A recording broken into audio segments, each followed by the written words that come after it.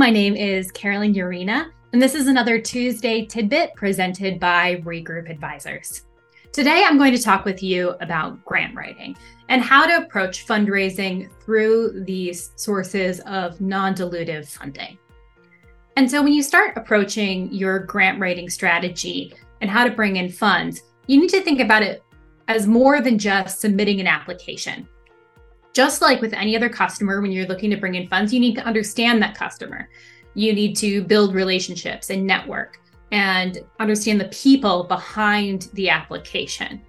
Because the truth is, when you're writing a grant, it's just like any other business interaction. There's people behind the scenes that are doing the assessments, that have existing preconceived notions about the companies that are applying or what companies to look out for that are coming through.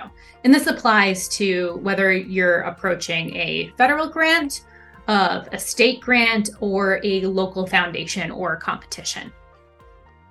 And when you're approaching your grant, it's best to outline and understand what are they asking for and why are they asking for it. And make sure that you're answering those actual questions. If they're asking you how you're impacting the energy economy, answer that specifically and answer it in order, because these reviewers are reading a lot of applications. They're going through and they want to check off boxes, and they almost are looking for reasons not to fund your company because they need to cut down and make some tough decisions on who receives that funding ultimately.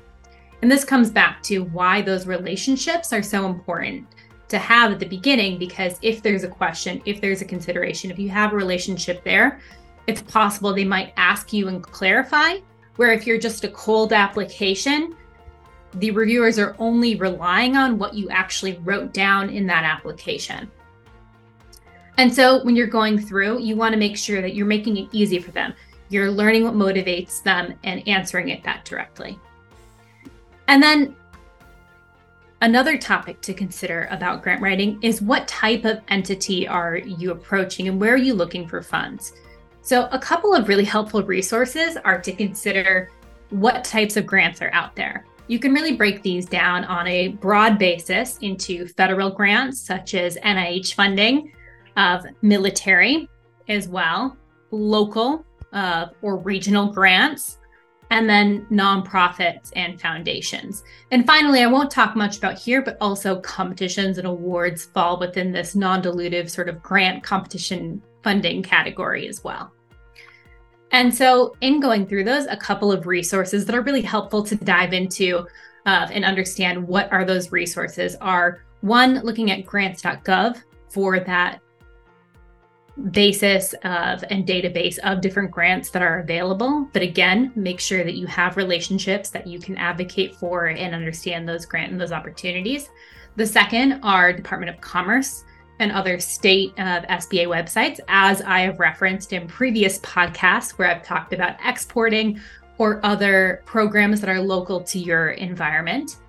And then finally, you can talk to, on a very local basis, to your local, if you're in Michigan, your SMART zone, or if you're in another state, to that local economic development agency that can direct you to those most appropriate funding sources as well. And so these are all really great resources to start approaching your funding strategy.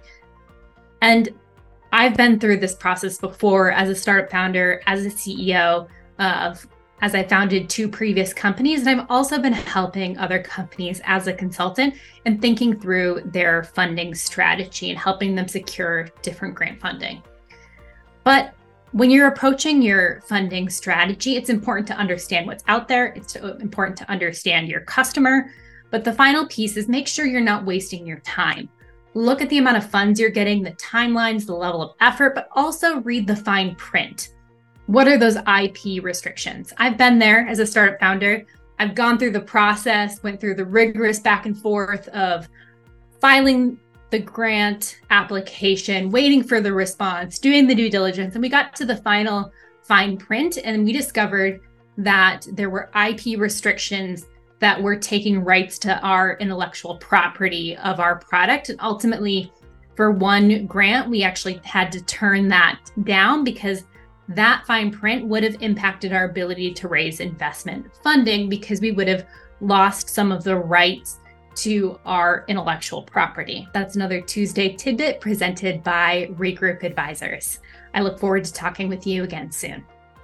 If you've enjoyed this episode of Business Plain and Simple Tuesday Tidbits by Regroup Advisors and don't want to miss future topics, well, like and follow us wherever you get your podcast.